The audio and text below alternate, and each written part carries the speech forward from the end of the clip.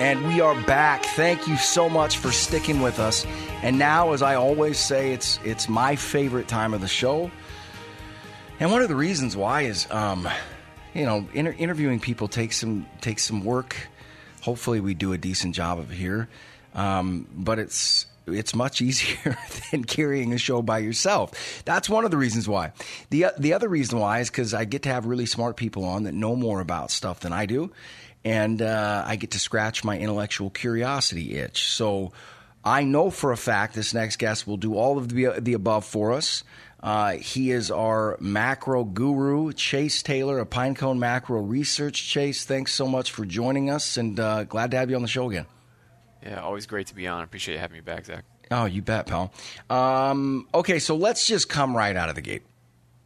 I am obviously known as a guy that pulls a lot of punches, that doesn't usually say what he thinks, but today I'm going to make an exception.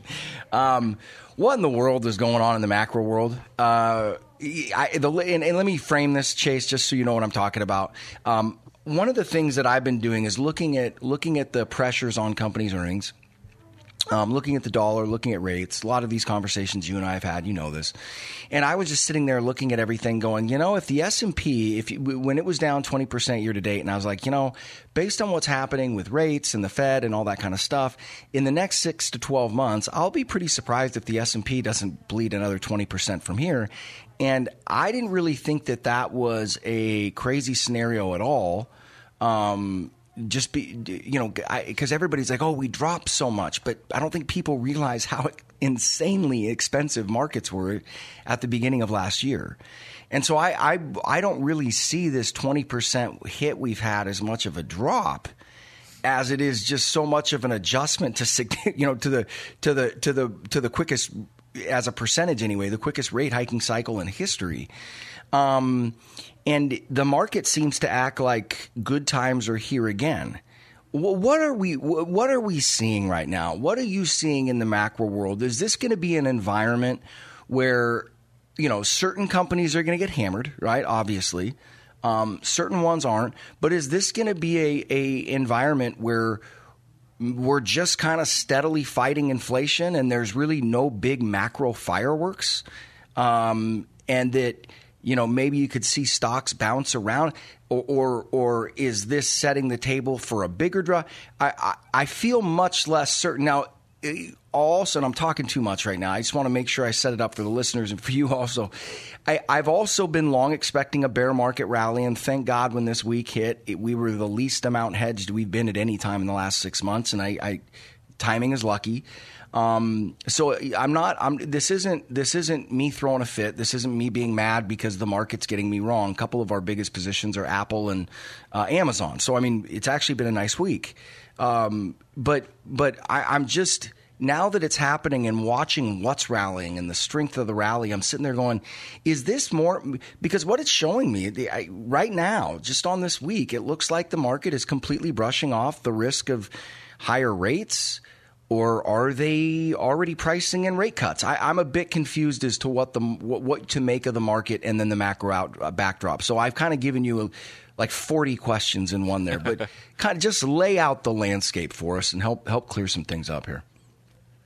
Yeah, so I think at the end of the day, what we're really having is everyone's been focused on inflation, and now all of a sudden growth is becoming the focus. And once growth becomes the focus and you realize how fast it's slowing, then all of a sudden you can start looking at, okay, well, rates are peaking out. If you ask me, I think rates have peaked. That's over. I think it's pretty much down from here, or sideways at worst. So that really takes a lot of pressure off. And when I say that, I mean Treasury yields, not necessarily Fed funds rate. I think my base case right now is the Fed does 25 basis points in September, and then they're done. And I think that will be just because growth is going to look so bad. The labor market will break between now and then, start showing some weakness. So you have the scenario where the worse the economy gets, the better policy gets. And at the end of the day, I think the stock market cares a little bit more about policy than it does the real economy. And if they markets start feeling like they're going to get their liquidity back in the next 6 months or 12 months, then it's going to start pricing that in. I think that's what we're seeing. I too thought we'd go farther down than we have. To me, getting down to 3,600 wasn't going to be enough. I thought 3,500 was going to be about where we got to. And so my gut still says, hey, this is probably a bear market rally, and we go back down. Like yourself, I flipped from being short the S&P to long the S&P at the end of last week.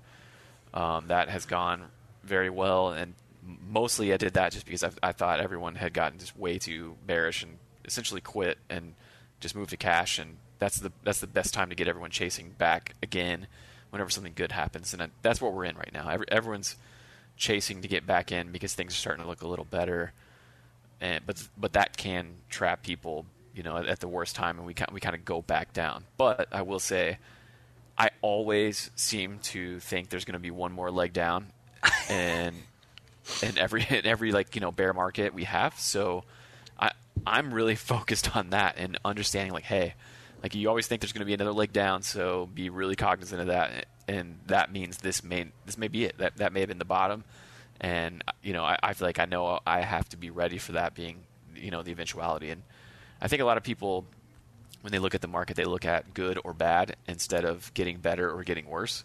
And what moves markets isn't good or bad. It's getting better or getting worse. And right now, the macro environment, from a policy perspective, is getting better because Jay Powell said we're at neutral, and he paid a little bit of lip service to, trying to be nimble. So I think he was trying to still sound tough and give the Hawks what they want, but also give the Doves what they want, to say hey, the next meeting's 2 months away. A lot can happen. We are seeing some stuff kind of break down, so we're cognizant of that too. And I think that was enough to give people license to view, an actual change in policy, or at least a big slowdown in the rate of rate hikes. And yeah, like I say, September that's a long ways away. There's gonna be a lot of data that comes out between now and then, so there's a lot that can move the Fed, in that short amount of time. I've got a bunch of things I want to throw at you.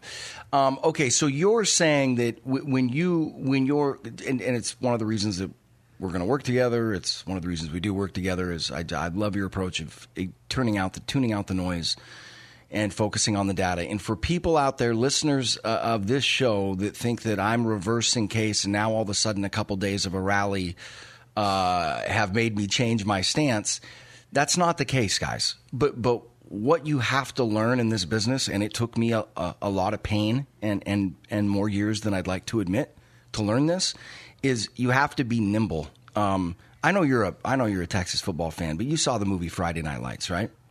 Of course. Yeah. Okay. Remember in the last game when Booby Miles, right, the star running back, he's hurt, he's on the sidelines, and he's talking to the fullback, and he's telling him, because he had a fumbling problem, and he told him, quit fighting it, roll with it. Maybe that's a weak analogy, but I always think about it in times like this, when the market is going against what you think it should or what you think it is going to do. Just take my advice. Don't fight it, right? If you don't get it, sit aside and sit in a neutral position in cash until you get your feet under it. But don't fight it. And what it looks like to me, Chase, and correct me if I'm wrong, but what it looks like to me is this market, like you said, is trying to price in not as bad of news. That it also seems to be wanting to price in, especially in the treasury markets, that, like you said, yields have peaked. And it's sort of, to me, looking like it's pricing in the Fed threading the needle. Like everything's going to go okay. We're going to get inflation underway. Are there any signs of that? Because and the reason I bring this up is, again, I know the markets are not this efficient, and I know that they don't always reflect what I think should be good value. But when I think back to stock valuations in January 1 of 2020, right, prior to any of the COVID stuff that hit, and I look at the state of the economy back then, and I look at the positioning of the Fed, I look at today, and I don't think there's a single data point you can point to, economically speaking, that is better than it was January 1st, 2020. And yet equity markets and valuations are way above still where we were January 1, 2020.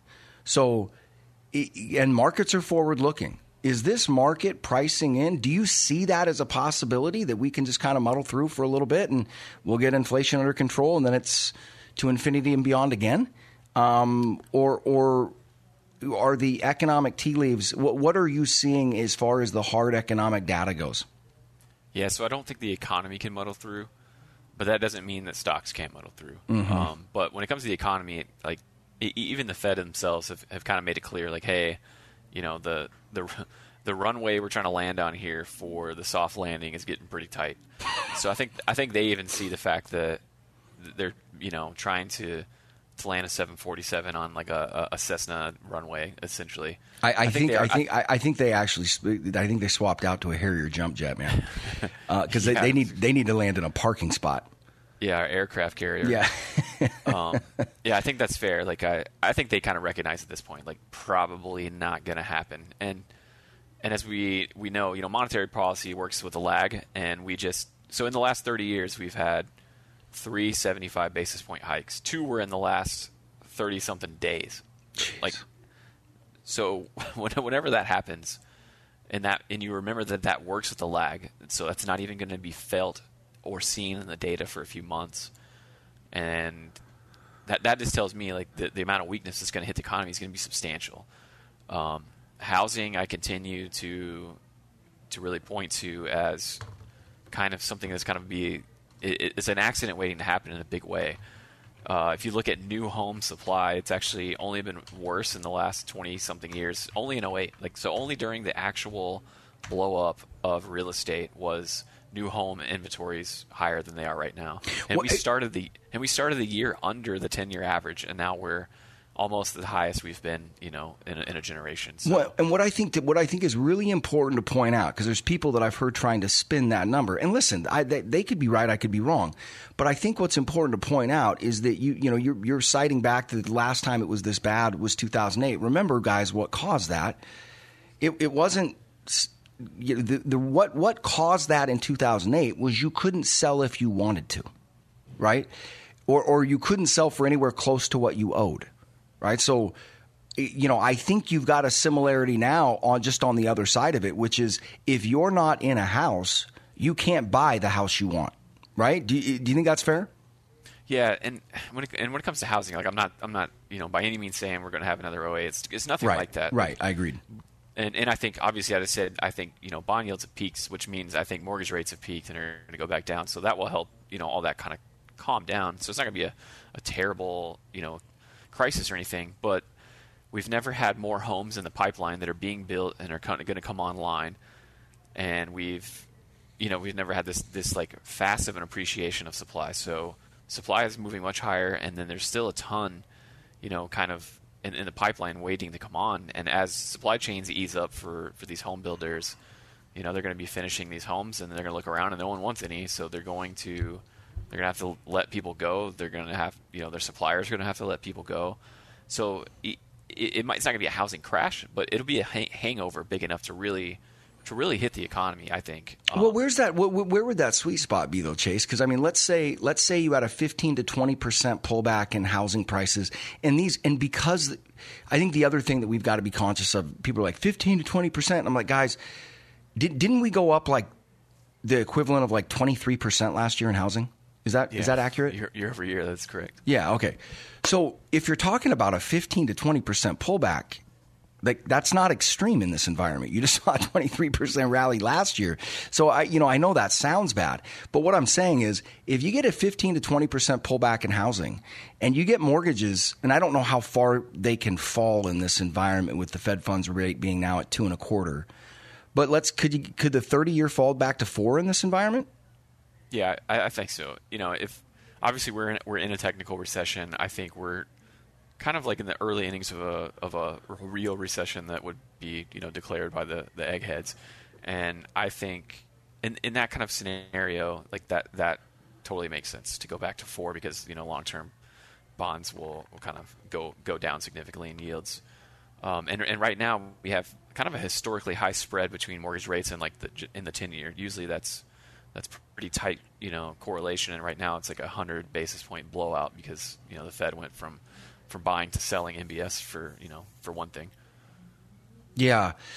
So, and I wonder where that point is. What I'm thinking is if you had a 20% pullback in housing prices, kind of secularly across the country, and the 30-year, I think as of today, it's at like 5.2, 5.3. And if the 30-year pulled back to 4, just that makes a huge difference in mortgage payments. I mean, that would probably drop your average mortgage payment 30, 40%, something like that.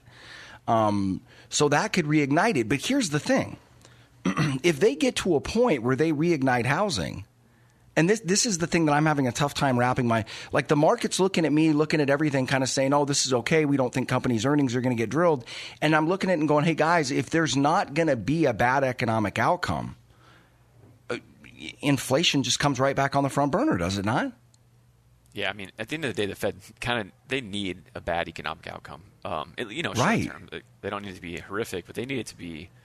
They need people to not feel so rich. They need people to feel some pain and to dial back consumption considerably. Now, I think a lot of the inflation, just came from a one-off supply shock, a one-off demand shock, and then, obviously commodity prices just having a rampage year over year. And I think essentially all of that comes out.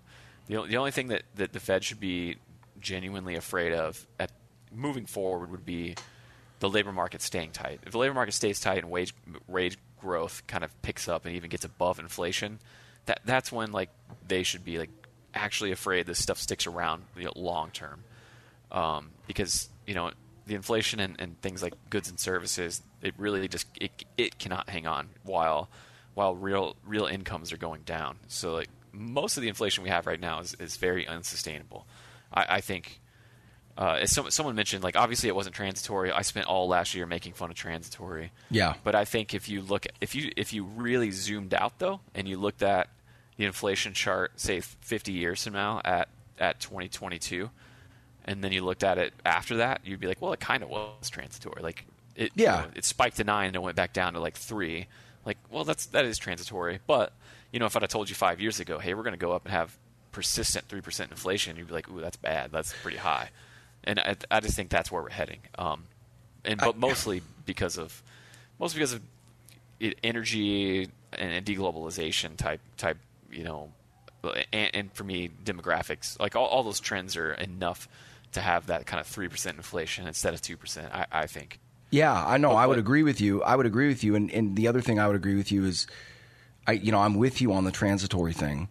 I felt like, kind of with some of the hardcore inflationistas, I kind of felt like they thought I was a pariah because I said that, I thought some of it was, look, supply chains are not going to take it into infinity to sort themselves out, right? People aren't stupid. They're going to get these things, for the most part. You will have structurally higher prices, like you said, the unraveling of globalization. The one part that you brought up, though, that's interesting to me is energy and commodities. And I think everybody knows your and my take on it long term.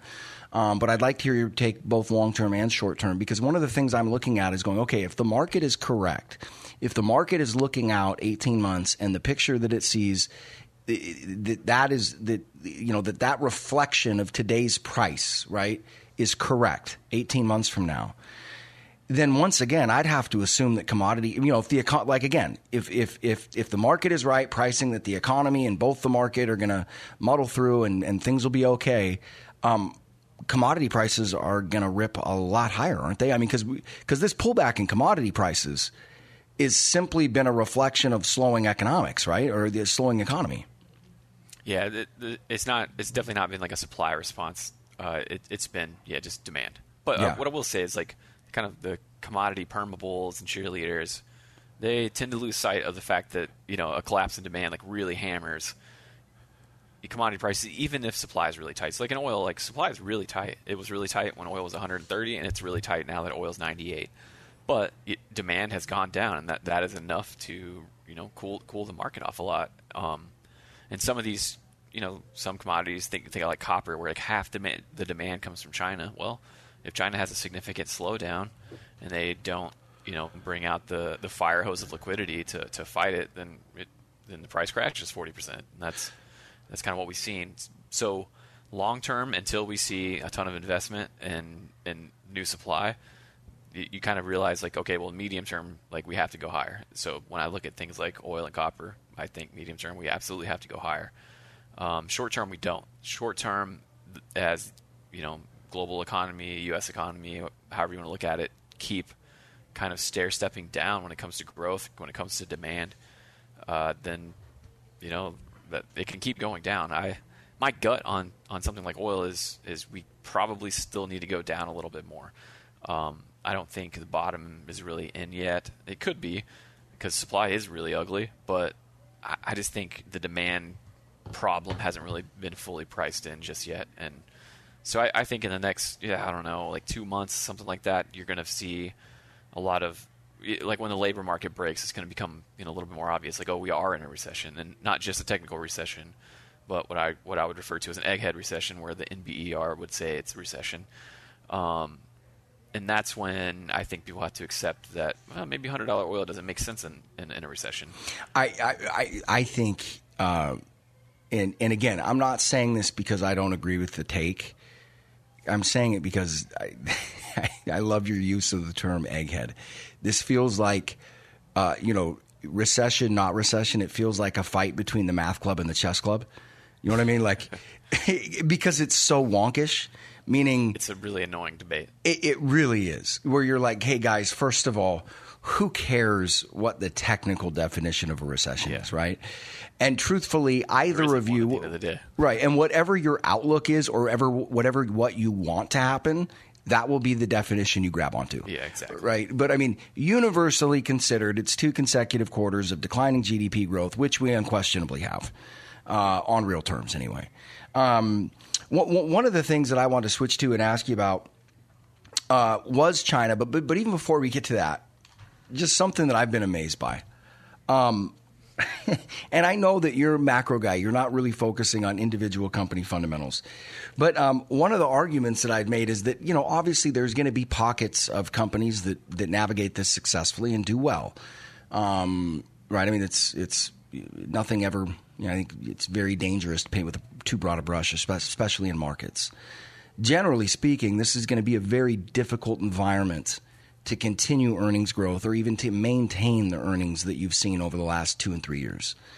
Setting aside the anomalies of COVID and all that kind of stuff. But one of the things I looked at is I was like, look, if we are right about earnings and that secular earnings have peaked, which I believe is the case for a variety of different reasons, then if you're a big market bull right now, that means that you believe as interest rates rise and as you deal with, a Fed stepping aside, tightening money supply, earnings dropping, that what you're arguing for is multiple expansion in the face of falling earnings. And I was like, that just cannot happen. This week, Walmart reports earnings. Earnings year over year down 25%. On a quarter-to-quarter comp. And since then, their stock multiple has gone up.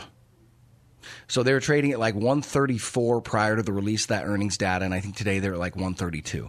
So I was like, hey, that can't happen. Falling earnings, rising interest rates. It wasn't just bad earnings, but like warnings about the future too. So like, I know, man, and I'm watching this market action, and it kind of. The other thing that feels like it's happening right now is that Mike Green's ETF thing is coming into play. It's almost like the market has 20 to 30% slack of active people that we can, the active side of it can run it either way. But once we reach the end of our stack of ammo, then wherever that leaves us, like ETF flows just start taking over from there. You know what I'm saying? Like, so all the bulls get all bared up. We make money to the short side. We're betting against it. All of a sudden, the bears get bared up. We're betting against the market. We knock it down 20, 21%. Then we all start taking our profits again. We don't want to short it because we don't want to get run over by a bear market rally. Volumes start to dry up, and then passive flows just take over and start marching us higher. Right? Do you think that's what's happening right now? I think that is always there. It's always underlying, and it's always pushing stocks higher. Obviously, like you say, you can have like a wave of active buying or selling that really move the market around, and typically it's going to be based on big macro stuff like after the Fed meeting we've gone straight up, so that's always going to be there. But I actually wrote my monthly report a couple months ago all about passive, mostly just because I wanted to do a deep dive on it. It's kind of an academic piece, and I'm pretty sure most people didn't read it or find it that interesting. But one of the things I learned in that was that if you look at the amount of trading in markets that is actual like fundamental trading from active players, it's less than 10%. Feels like most of it is just pure flows. More than half the market is already passive versus active. So most of what's happening out there it's just passive flows, or it's rebalancing from big ETFs and mutual funds and stuff like that. Almost none of the trading that's going on is because some smart person penciled it out and decided to change their mind on something. It's just not really how it goes for the most part. Yeah, it's funny you say that, because to hear you say that, it doesn't surprise me at all. That's what it feels like. And if you've been engaged in this market for the last 10 years, and it's been way more extreme, obviously, the last 3, and I mean this on either side, what you start to realize is that it feels like the thing that matters the least is fundamentals. I mean, like I just said with Walmart, I mean, like you said, bad guidance, 25% drop year over year on earnings. And one of the things I was thinking about, Chase, is if this quarter was that bad on a year over year basis, what is fourth quarter going to look like? As a comp, right? Because, I mean, I don't know if you're aware, but the earnings anomaly that happened in the fourth quarter last year, have you looked at that at all? No, but but I can easily picture it in my head where that was. Record profits, just across almost every sector. I mean, if you look at it on a chart long term, it's just this crazy spike, right? And Q4 for the economy is probably going to be whenever it's really feeling pain, because that's when the labor market will actually be breaking down. So it's going to be a nasty combo, I think, in Q4. And that thing now is trading at a higher multiple post earnings. Or the other day, Shopify comes out. Now Shopify is still trading at 12 times revenue, something like that. I mean, it's cheaper than 50 times revenue, but I wouldn't say 12 times revenue is exactly a blue light special, right? No. That's still pretty sporty. They come out. Big disappointment on earnings. Stock dropped 16%. Very next day, they pop back 12% because Google released good earnings. And you're just sitting there going, okay, this makes tons of sense. And what's funny about that is one of the things in that a lot of that research I was doing on passive, you realize the increased correlation that tends to happen because everything kind of starts working so tightly together. So whenever a stock gets put into the index, it just like magically changes its behavior and starts to move closely with the other 499 stocks in the S&P 500. It's like it literally just joined a new school of fish and started swimming with them. Yeah, because now it's part of a different index. All of a sudden, it's worth 20% more. Yeah, because all that passive money, it doesn't care what its earnings were. It doesn't none of that. All it cares about is like, well, it's in that index, so here you go. Here's money. It's wild, man. Okay, so switching gears a little bit, because this is a very interesting topic to me, and like most other things that I think are interesting, the world doesn't seem to care, and I would like to think that's because they're wrong. I know there's obviously times where it's because I'm wrong, but I just wanted to go over this one with you. I want to look at China. I just haven't. It's kind of quiet how that's, or kind of interesting how that's become such a quiet topic and seems to really be put on the back burner lately. Now, I'm not watching this stuff, especially abroad, as close as you are, but my understanding is that China is moving their posture back toward a stimulative environment, and they're trying to open things up pretty aggressively right now. Is that the case? And if not, kind of give us from your perspective what's going on there. In my opinion, the answer to that is pretty much no. So they keep about once a week they come out and say like, hey, the COVID zero, like that's still a thing. That's still what we're doing. Now some of the cities have tried to loosen up a little bit on that. But in general, they're going to keep doing, lockdowns whenever COVID gets bad somewhere. Obviously, that is a huge headwind for growth. Now, they have announced some stimulus, but it's kind of like this, like out of one side of their mouth, they're talking about stimulus, but out of the other side of their mouth, they're still talking about keeping debt under control. And they have all these rules about, the way cities or regions, or whatever, can't take out more than X amount of debt, or they'll get, penalized heavily if they do. So, and they've made it very clear they're not going to do, massive stimulus like they did the last couple of times, 08 and whatever it was, 2015 or something like that. So really, it's not that great of a situation yet. Yes, they are easing a little bit monetarily, but they're not doing the insane, kind of fixed asset investment they were doing at other times, just like flooding their markets with liquidity. So really, it's a bad setup, and what really makes their economy go is internally, at least, in the way everyone saves money and invests is housing, and housing is obviously just a giant dumpster fire in China right now,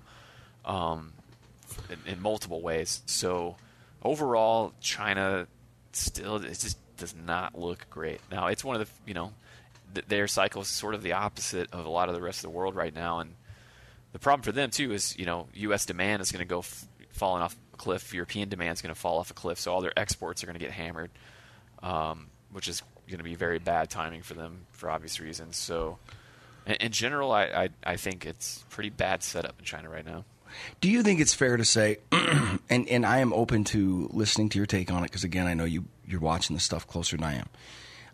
I continue to look at this whole China situation, and the mainstream story just doesn't make any sense to me. What does make sense to me is that these are consumption and commodity lockdowns.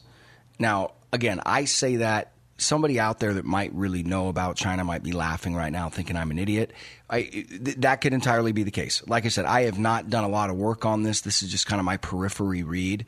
Where are you at on that? Would you agree with me, or do you think that there's some legitimacy? I'm looking at their policies, scratching my head, going, I just kind of feel like that's the only puzzle piece that fits.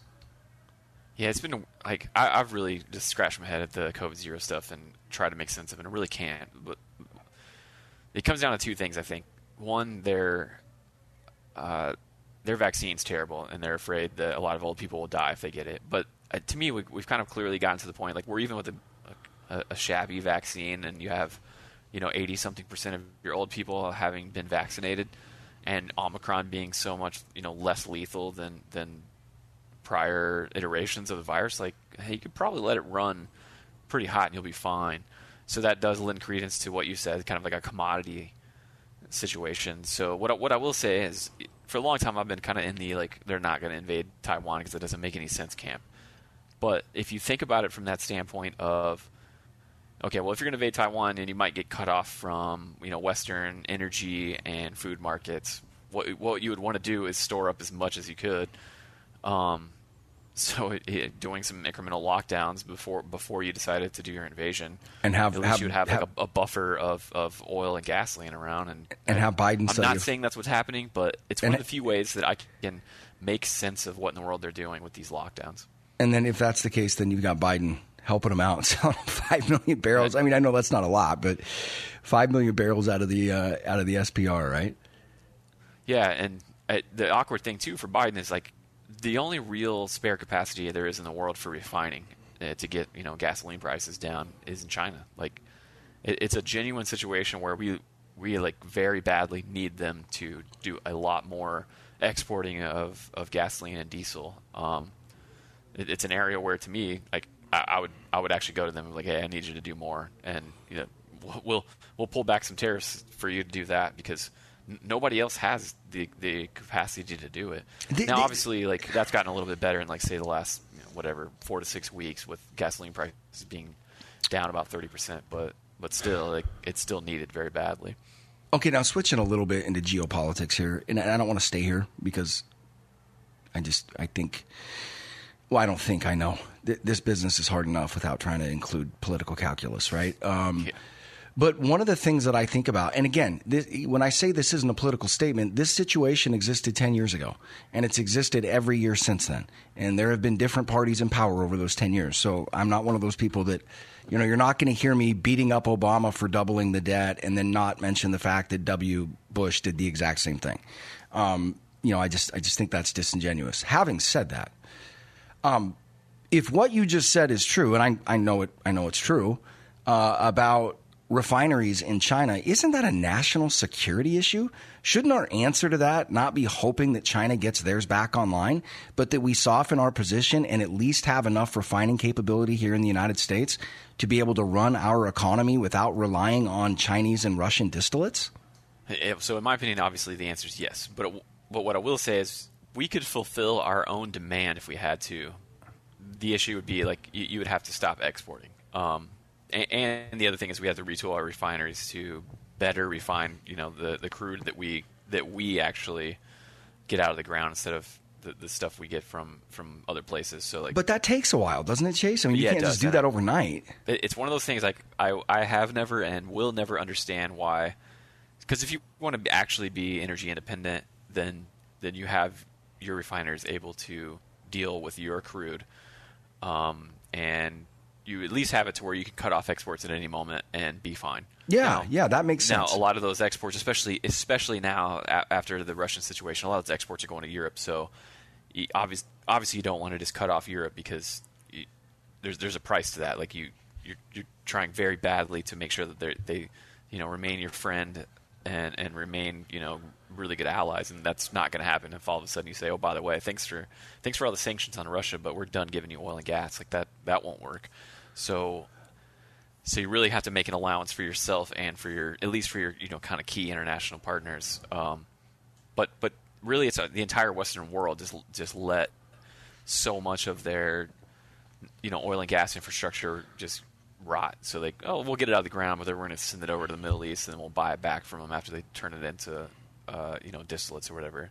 It's just bad, a bad way to do things. We just don't build anything like that in the U.S. anymore, and we need to. Like that's something the federal government should really be spearheading. Is let's build some new refineries in America. Well, because it almost seems to me, and I mean, obviously both are needed. So you're splitting hairs here to some degree, but not really in terms of when I think of infrastructure and time and money and all that other kind of stuff. It seems to me that from a geopolitical standpoint, it's almost more important to have refining capacity than it is to have the actual natural resource, right? Because if you have the refining capacity, there's just most people don't, right? However, you flip over, there's a lot of places and a lot of countries in the world that you can buy your crude from, no? Yeah, absolutely. And at the end of the day, we all go to the pump and put gas in our car, not right. crude oil. So right. Well, that's my other point. Yeah. I mean, so you're swimming on a pool of crude and you can't distill it or you can't make distillates out of it. I mean, who cares, right? Okay. So you're not as confident that I am that this is more of a commodity driven squeeze by the CCP, but you're also a bit flabbergasted by their course of action.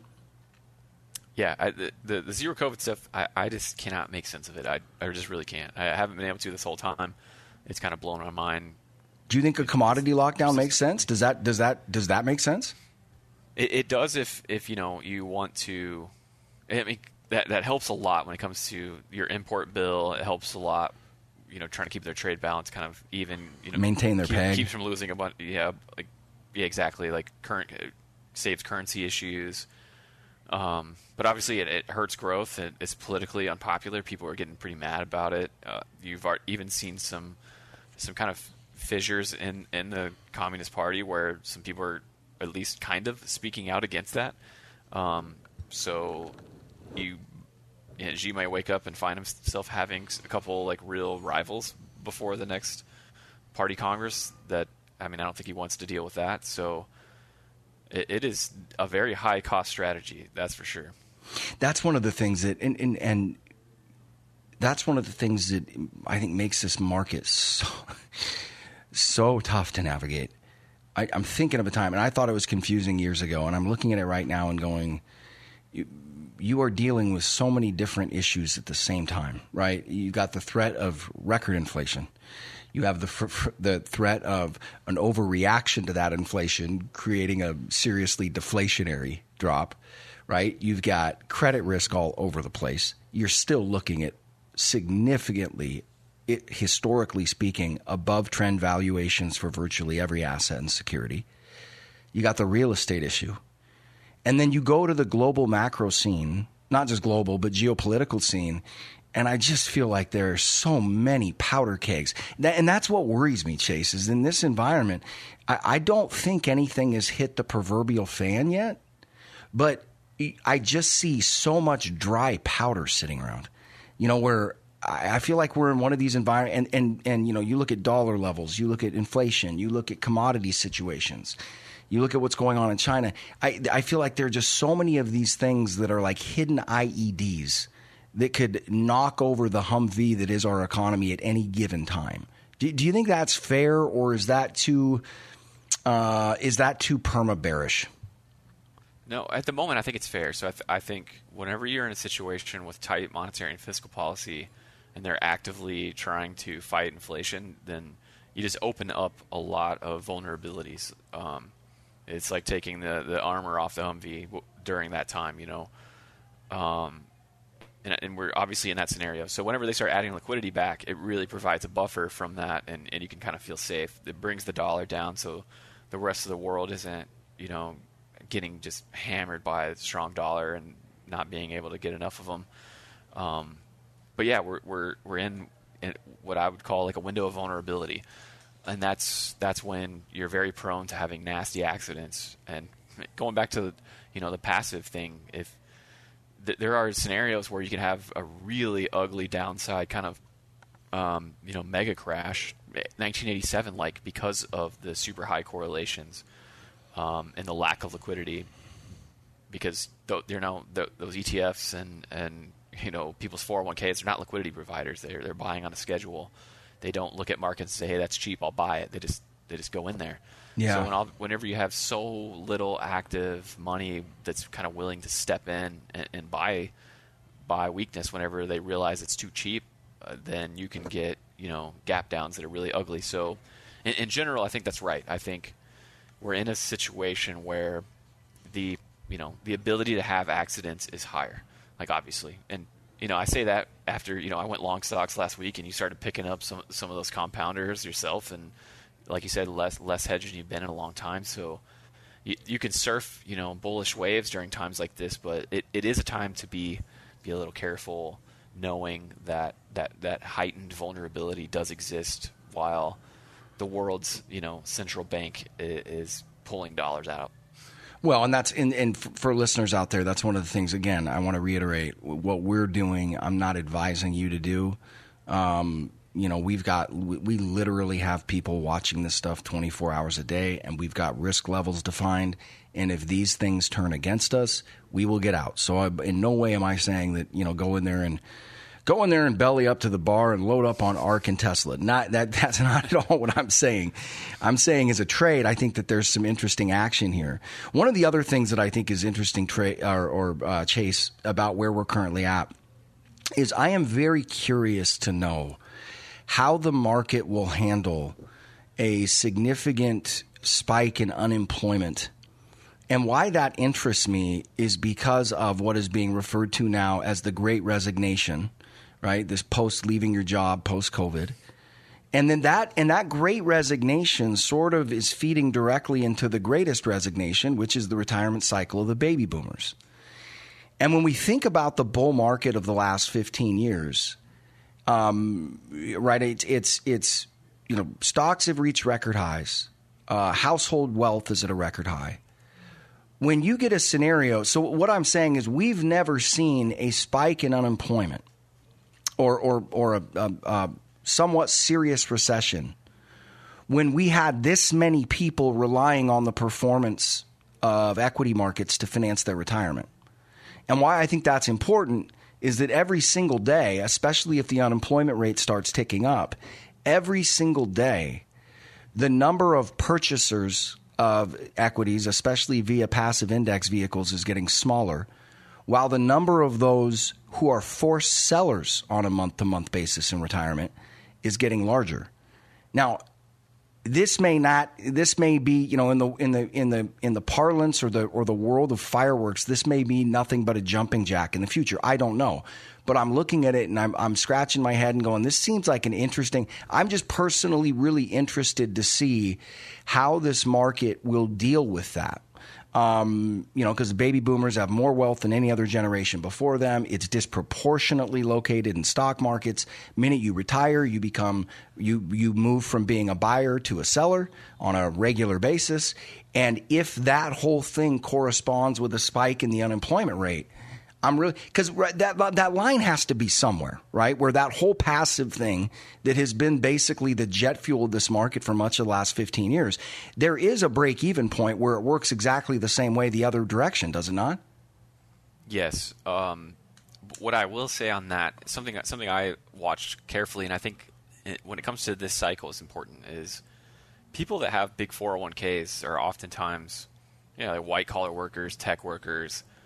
And that's kind of where we're seeing the layoffs right now. So if you get a big enough wave of layoffs in well-paying sectors where people all have benefits, then it's even kind of disproportionate at that point. Like if a lot of delivery drivers lose their job, that probably isn't going to impact the stock market because the passive flows aren't going to get hit that hard. But if you get enough web developers and IT specialists and things like that, that you might see some problems there. But going back to and obviously I don't know where that magic number on the unemployment rate is itself, but I think we're going to be over 5% unemployment a lot sooner than people think. And really, and you might, I do, and I think you'll start to see some pressure on passive, but probably not much. It's a very big ship. It's very strong. And when it comes to boomers, kind of being forced sellers, I think that is important. That will have an impact, but at the same time, they're going to be a lot will be handing assets to millennials that's going to be in its own way very bullish. Yeah, millennials are a bigger generation, and a lot of boomers didn't have the same kind of 401ks and passive investments the way millennials do. So I think the force of millennials entering the market will probably be at least close to as strong as the force of boomers exiting the market. Plus, millennials are going to be buying stocks, and boomers are going to be selling essentially stocks and bonds because, especially anyone that was around to grab target date funds, they've been pushed off into a lot of bonds. Have I ever told you what I thought about those, by the way? Yeah, I think I've heard a word or two about that. And you're definitely right. I mean, as we enter a secularly higher inflation regime, and it doesn't have to be 10% inflation for the next 10 years, but even 3.5 here and there, that's enough to make bonds a much different ball game. So you and I have always been kind of simpatico on that one. But going back to the Great Resignation, I think that was largely nonsense. Yes, whenever people got big stimulus checks and their house price doubled, okay, sure, some people could quit working for a couple of years, or they became a crypto millionaire overnight. But a lot of that's kind of went out with the tide. So I think a lot of those people had to come back. What was more important to me was at one point there was about 5 million people out of the labor force for no other reason than COVID. So straight up they had it, or a family member had it, or they were too afraid to get it to go to work, or they had to stay home with their kids. So that was big. That really held the labor force back. And obviously I think every month we get further along in this thing, you're kind of in a situation where less people have to be out of the labor force due to COVID. So, if you just look at the unemployment to population ratio, it's almost back all the way to kind of the all-time highs of kind of the 07 period and the 2020 period. So, really, we haven't seen a massive shift in the labor force size. The other reason. I'll tell you something else that's interesting. This is just a side note. One of the other reasons it made it a lot easier for us to pull off the hedges is, and it is amazing to me. Like you said, in the last 30 days, the Fed has hiked rates 150 basis points. In that period of time, the NASDAQ has rallied 15%, and the VIX has gotten just smashed from 30 to 20. It's down 50%. One of the things that drove us pulling our hedges was this what I feel like is a gift. This drop in volatility, it's been a bit shocking to me. I know that you know this. Listeners might not. When vol is really low, for the most part, it's almost always our favorite hedge because it gives you so much convexity to the upside. I didn't really think we'd get a chance to buy at 20 this year. Here you got the VIX floating around 21. Have you been paying attention to the VIX at all? And do you think this drop in the VIX is a byproduct of everybody already being hedged? It's probably a confluence of things, would be my guess. But what do you make of this plunge in the VIX? And I'm sure you're looking out at the forward curve and all that kind of stuff. What do you make on volatility right now? Yeah, so it's funny you say that because I got long volatility futures for VIX futures for the first time in I don't know, like months today. So same thing. I really like to buy it when it's cheap, and I don't even care if it works because just having it sitting there as a hedge that's relatively affordable, it's worth its weight in gold when it comes to portfolio. So yes, we have gotten cheaper up in the front, but one of the reasons I got long stocks flipped late last week was the amount of people buying VIX calls for 40 plus exploded to an all-time high. So it just became clear, like everyone freaked out and everyone hedged as hard as they possibly could all of a sudden. And like everyone went to cash, they bought VIX calls, they obviously people were degrossing and selling a lot of stocks. So it just became kind of clear we went too far to one side. And I think that's whenever you see everybody buying VIX, it's going to collapse. Like that's just kind of how it works. It's very rare that everyone gets something right at the same time. Usually when everyone goes to one side of the boat, you just want to go to the other side. But at the same time, that's when I want to buy the VIX is when it gets kind of crushed down, especially closer months. So I think it's getting back to that time where it is a very useful hedging instrument all of a sudden again, especially like you and I both kind of grossed up a little more on stocks, bought a little bit more to kind of capture this rally. Well, that gives you more exposure, and when you have that exposure on, it's really nice to have that VIX kind of in your back pocket to protect you. Yeah, well, especially for us, and I'm not tooting my own horn, but I think overall right now, and if we've got listeners out there and I'm off by 0.5%, don't freak out. I've always got to be careful because I'm doing this show, and you and I both know these markets are so volatile. They're like, Zach, you said I got one guy, Zach, you said we're down 6, but I'm only down 5.2. You're selling yourself short. And I go, that's an hour.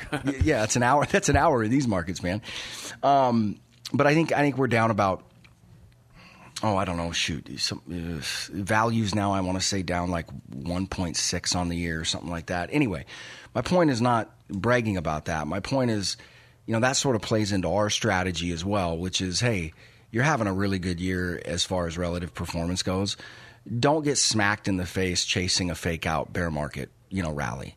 Don't get too cute. If you're going to dip a little bit more into those kinds of stocks, just make sure you've got hedges, make sure you got cash, you know what I mean? Kind of just managing the risk, right? For lack of a better term. So again, for those of you out there that think I'm advocating the wholesale purchasing of tech stocks, I'm not. We did buy some more, like Chase said, we grossed up, but we're also adhering to our levels, and we are long volatility. So just as a disclaimer there. Okay, so one other thing I want to get, because we got to wrap this up pretty quick. You're a busy guy and don't want to take up too much of your time.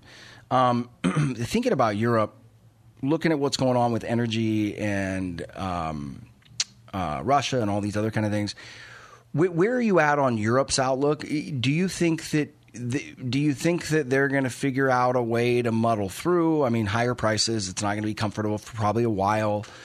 There's always the outside shot at some kind of black swan event, certainly in this environment. But when you look at Europe, do you think that they're going to be able to muddle through, or do you think that this may very well be the winter where they deal with what you thought they were going to deal with last winter? Yeah, I do think it's very possible. And it really, and it not even because it was cold, but it started last winter just because their energy policy is just that bad. But I think Europe is essentially going to be uninvestable until they have their natural gas situation like like really, not only is it better, but like it's obviously going to stay better. The easiest way for them to deal with the crisis is to limit how much their industrial users can use, and you're talking these massive chemical manufacturers and people that are making really important products like fertilizer, things like that, are super energy intensive, steel. And obviously, if you take that kind of stuff offline or you really throttle it back, it just really hurts growth. And that's going to hurt growth at the same time you're dealing with really high inflation because of those energy inputs.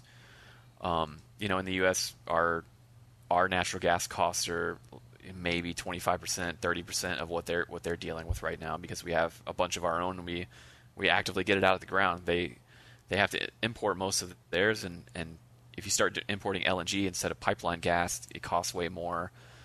It's pretty clear to me Russia's going to mostly cut them off until I'm assuming Russia's going to try to negotiate some peace probably this fall, and if they kind of have their hands around Europe's neck with energy, I'm sure they just think that'll give them a better shot of Europe pressuring Ukraine into taking a deal that is a little more favorable to Russia. So I do not expect them to push their gas exports up to Russia all the way back up anytime soon. And if that's the case, they're not going to have enough natural gas. They're going to have to limit consumption, which is going to limit growth at the same time that inflation is going to stay sticky and high. And that's all just a terrible mix, especially whenever the ECB is raising interest rates. They're going to have them positive for the first time in 15 years or something, some super long time here soon. So monetary policy is a problem. Debt crisis really never went away. We just papered over it, but that might rear its head again. The gas crisis is going to be a problem until they actually do something to fix it, or Russia decides to be friends again. So I think, for me, like, there's a lot of traditional things for how oversold it is, and that would make you really want to go buy, assets there, and I want to because of all that. But until this natural gas situation actually gets better, until energy policy in general gets better there, like I just don't feel like you can touch it. So I bought Japanese yen versus the dollar this week, but I just refused to buy. I'm still short euros for all the reasons I just stated. Now, why is your outlook on Japan different? It's really not. It's just a trade. It was so overstretched. Yeah. And you look, well, if inflation's kind of peaking and energy costs have started to really come down, so like all the import costs are going to start going down for them. It's just all that pressure that's on the currency is kind of just coming off. So I just figured it would pull back pretty good, and so far it has. That was one of those trades, though. It was like a hold your nose trade. It didn't feel good putting it on. Yeah, I can imagine. Okay, last but not least, you brought it up, and I hate to throw another one at you, but Russia, Ukraine. What do you think happens there? It seems like I hear rumors of having discussions, and then I see Russia hitting another power plant, and I'm just like, okay, that's not a move toward peace. Not listening to the mainstream media and all that kind of stuff. What do you actually see going on there, and where do you think we're at with that whole scenario? Yeah, I think we'll get a negotiated peace. They're gonna take a chunk of the east and maybe a little chunk of the south, and Ukraine's just gonna have to deal with it. It's unfortunate, but I think the reality of the situation is they're going to be physically controlling the territory. Europe is going to be so ready for the war to end that they will lean on Ukraine to take a decent deal. I think Russia will offer something reasonable enough for them to take it. So I assume they'll take a chunk of the east, and Ukraine will promise to be neutral in the future, and that'll be enough for Russia to declare victory and for Ukraine to just focus on kind of moving forward with the Ukraine that they have left. And the rest of the world will hate it. But they're going to have to kind of accept it, and I would assume Russia starts to slowly, very, very slowly, make their way back into kind of the world when it comes to all of their vital natural resource exports, because it's just the math dictates that the rest of the world needs them, including the West. So I would expect that to not happen quickly, but happen. What would the global response be to that?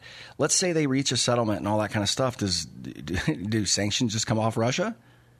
I would say not quickly, but in the end, they will. I mean, so it's already happened. There's actually been a decent amount of sanctions that have been tweaked so that they could get certain exports of certain important things out, especially in Europe. Europe has kind of dialed back some of their sanctions. But if you think about it, a lot of the sanctions were like, hey, 9 months from now, we're going to do something about this. Yeah. So that was kind of an implicit, like, please wrap this up. Yeah. Now, will it be popular to roll back the sanctions and everything? Of course not, but it will be much more quiet as they slowly, trickle those off than how loud it was when they were put on. But yeah, I do expect it, and at the end of the day, to happen. Now, is Europe ever going to trust Russia the way they did before and just hand them the keys to the kingdom when it came to their energy import needs and everything? Absolutely not. Like they will continue to diversify. That's going to be a problem for Russia. Look, I'm with you logically, and I think that's likely to happen, but absolutely not. You've got more faith in these cats than I do, man. I just I think they learned a valuable lesson now, and they're starting to build all this LNG import infrastructure and stuff, and I think they'll use it. Now, does that mean they're going to tell Russia to turn off Nord Stream 1 and just we don't want your gas anymore? No. They're going to keep buying oil and gas from Russia and fertilizer and wheat and the whole 9 yards because they just kind of have to. How does Europe's storage situation look like going into this winter as opposed to where we were last year? It's actually decent, and it's actually better than it was last winter. But the problem is now the flows coming from Russia are so bad that they really cannot afford to have a colder than average winter. They're at the point right now where I'm sure people have seen some of the headlines. They're trying to dial back consumption 15% on natural gas, and I'll give them credit. That number is about exactly right for the math I've done on what they will have to do to make it work. But even there, like the prices are so obscene that they're paying for natural gas, their electricity costs, that it just chokes the economy off, and that's just going to be the case until something dramatically changes. And they're making a lot more deals with people in Africa and the Middle East and Eastern Europe to get more gas from kind of like little one-off areas, and that will help. But that's kind of a 2-3 year story, not a 3-month story. And I keep saying this last one, but seriously, last one. And I don't even know if you've looked into it, but something that I found really interesting, and the reason I want to address it is because I've used it as an example. Now, I continue to think that you're not going to see the impact really show up for another quarter for a variety of reasons, but I want to know what you think about this. I was a bit surprised. Not on the side of Microsoft, because Microsoft is so, their revenue stream is so correlated to corporations, right? Whereas you look at Apple and it's much more of a consumer based, model. But I was very surprised to see the numbers Apple put up, especially considering where the dollar's at.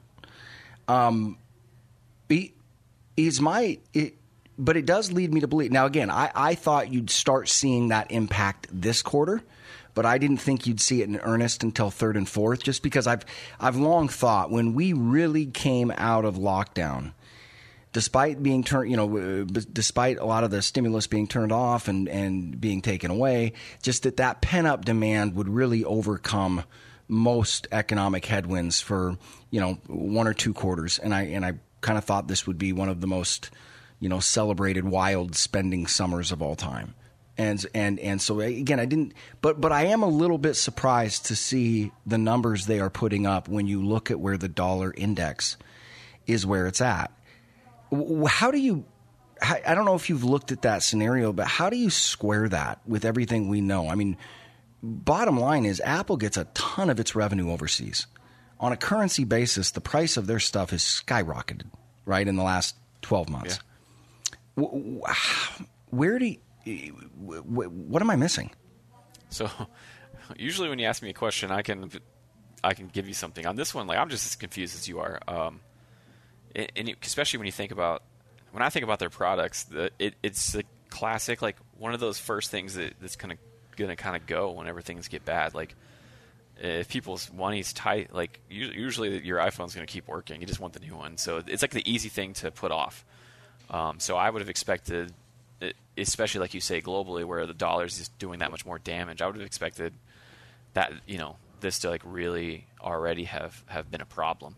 And I agree with you. Like I would expect it even more in the latter parts of the year. But I still, even by now, I would have expected that to be much worse. And I think that's probably worth studying because there's probably some macro clues involved.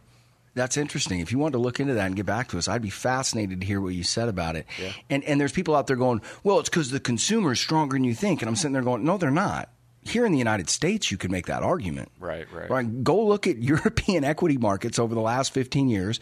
Look at what their fuel costs look like. Look what, no, they're not. Like and remember, Apple gets a ton of its revenue from overseas. I think, I should probably know these numbers, but I think it's well over half now.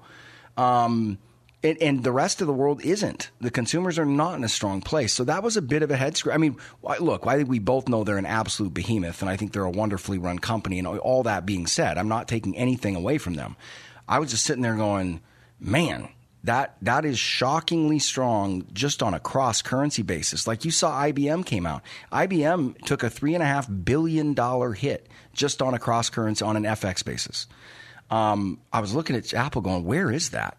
Do they have Druckenmiller hedging their currency risk or something like that? Do you know that, by the way? That's another thing I should know. Does an international company like Apple, do they have a currency hedging team in place? A lot of times they do. I don't think they do. It would make sense. A ton. I don't think they go crazy with it, but a lot of times I think they do have some minimal like hedging that happens. That'd be the interesting. Idea if Apple does, but I have heard that from some big corporations. Yes. That'd be an interesting thing to do, is dig through their earnings and see if they had some big investment gains. And then try to figure out. A lot of times they do it specifically for their import costs. Like they try to be careful with that stuff. So maybe like a supply chain team's like integrated with a team that kind of helps hedge out some of the pain points in their supply chain. Like if one commodity price rips, like if that's going to crush them, they try to be careful with it. Yeah, another one that's been a head scratcher for me is Tesla. Like when you look at the input costs going up, and Tesla saying that their gross margin dropped like 1.25%. I'm not alleging fraud. I'm looking at that going, I don't understand. That thing's been a head scratcher since the IPO. So no kidding, man. No, and it just continues. And everybody's like, oh, that's because it's so great. And I'm like, listen, I didn't say it wasn't great, okay? But there's this thing called math. And when the cost of all of the goods that you use to purchase your car go up, you're not going to maintain the same gross margins, So as irritating as that might be for the Tesla fanboys, that continues to be a head scratcher too. And like I said, maybe the other part of it, Chase, is that it's just going to be like you've been saying this for a while, that you didn't think the real weakness would show up till third and fourth quarter. And again, I don't want to sound too hyperbolic because I am not saying this is a similar situation at all.